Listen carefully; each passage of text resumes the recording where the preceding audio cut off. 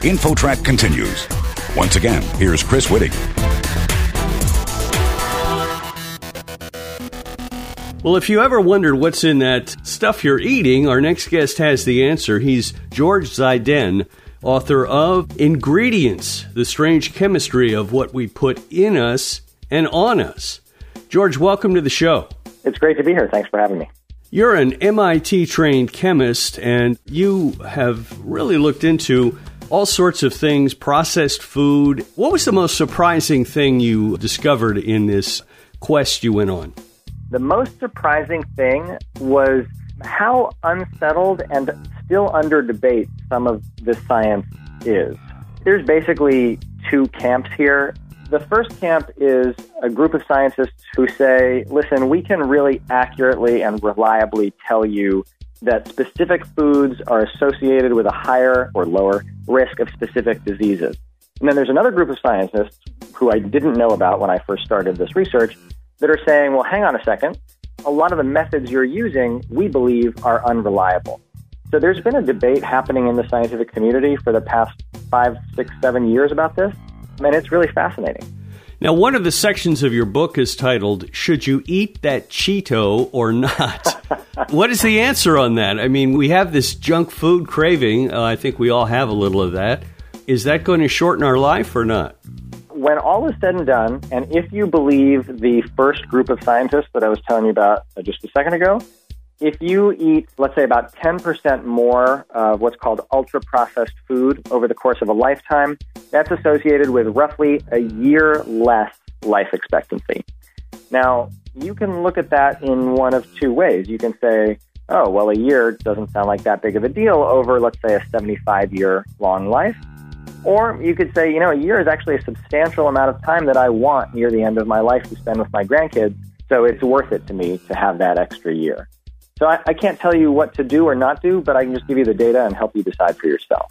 Now, in doing the research for your book, which is titled Ingredients, the Strange Chemistry of What We Put in Us and On Us, in doing the research, obviously you talked to a lot of experts and so on. Did you actually eat a lot of junk food yourself? Undoubtedly, yeah. Junk food was the engine that fueled the production of this book. And I wish it hadn't been. I wish I'd eaten fewer Cheetos and Oreos and stuff. But yeah, it was a lot of work, and the sugar needed to come from somewhere. Let's talk about what we put on us. And one of the things you talk about is sunscreen, which is very popular, but I've heard that it doesn't always work.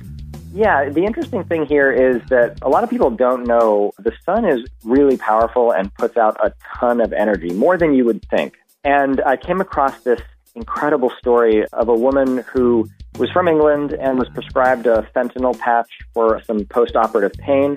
She then traveled to the south of France and unfortunately was in the sun when she overdosed a little bit on the fentanyl. She slipped into a coma and spent 6 hours lying in the sun and ended up with third-degree burns on a lot of her body. So I do want to emphasize that the sun is incredibly powerful. Now, that having been said, should you be terrified of it? No. We all live our lives on a day-to-day basis. We spend time in the sun, and that's okay. If you plan on spending a lot of time in the sun, which I wouldn't counsel doing, then, would I wear sunscreen? Yes. But I'd also wear a hat. I'd wear sunglasses. I'd cover up. Really respect the sun is the bottom line there. What would you say to our listeners who see the headlines, coffee is good for you, coffee is bad for you? It seems like everything keeps, the status keeps constantly changing depending on the research that comes out. What would you say to people who kind of just want to throw it all in the trash can? I'd say I sympathize. Coffee is a great example. Doing the research for this book, I found headlines that came out within a month of each other with basically opposite results. And so in that kind of environment, the temptation is to just throw it all out with the bathwater, so to speak. But I would say that's par for the course when it comes to science because science takes a long time to answer questions. And part of the process for answering those questions is different groups of scientists will do different studies and analyze data differently, and that may sometimes yield different results.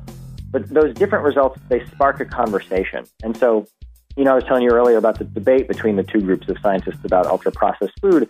That was sparked in part by differing results, different analyses of data across, the past few years. And I would say, be patient, eventually there will be a consensus and science will have an answer for you on certain things yet, but it does take time. There are a lot of tantalizing things you talk about in your book, which is ingredients, the strange chemistry of what we put in us and on us. What do cassava plants and Soviet spies have in common? In a word, cyanide. So cassava plants are they're a staple crop in much of the world because they produce these incredibly nutritious tubers that they're sort of set it and forget it plants. You can plant them, they'll grow their tubers, and you can leave them in the ground for a long, long time without those plants rotting. And the reason you can do that is because the plant produces cyanide to protect itself from animals that might wander by and try and eat it. So it's a very simple chemical, just a carbon and a nitrogen, but it does link Soviet spies who have tried to assassinate people with cyanide to cassava plants. Would your advice to somebody who is a little squeamish about certain things, would you perhaps advise them not to look into what's in the ingredients of things? For example, I'm just thinking of shellac, I think, is made from insect body parts or something like that. I mean, there's a lot of weird ingredients out there. Yeah, there sure is. I would say try and change your mindset a little bit. Like, nature is an incredible place, and what humanity has done in terms of taking stuff from nature and repurposing it to meet our needs, yeah, it can seem a little gross on first inspection, but it's also really ingenious. So I would say if you don't want to know, don't look it up. But if you're tempted, you might be surprised at your perspective. Are there things you wanted to cover in this book that'll maybe go into another book? There seems like there's an infinite number of things to talk about on this topic. Yeah, there is so much research that I could not cover that I want to cover, and I'm especially excited for some of the research that is being undertaken but hasn't yet been completed. Some of the scientists that I spoke to told me that they had stuff in the works, they weren't ready to talk about it yet. So I am excited to see what comes next for those groups particularly. Are you interested in the current quest for a vaccine or a cure for the COVID-19 pandemic? It seems like there's a lot of science around that. Absolutely. And, one of the interesting things about writing this book and having it come out in the middle of a global pandemic is that a lot of the skills that I learned while researching, especially when it comes to sorting out this incredibly fast flow of headlines that are coming out at you, those skills are directly applicable to the current information environment. When you read something, you want to ask yourself, what source is this coming from? Is it coming from the CDC? Is it coming from a friend of mine as a forwarded email? And, you want to check the tree before you eat the fruit. And that really was helpful.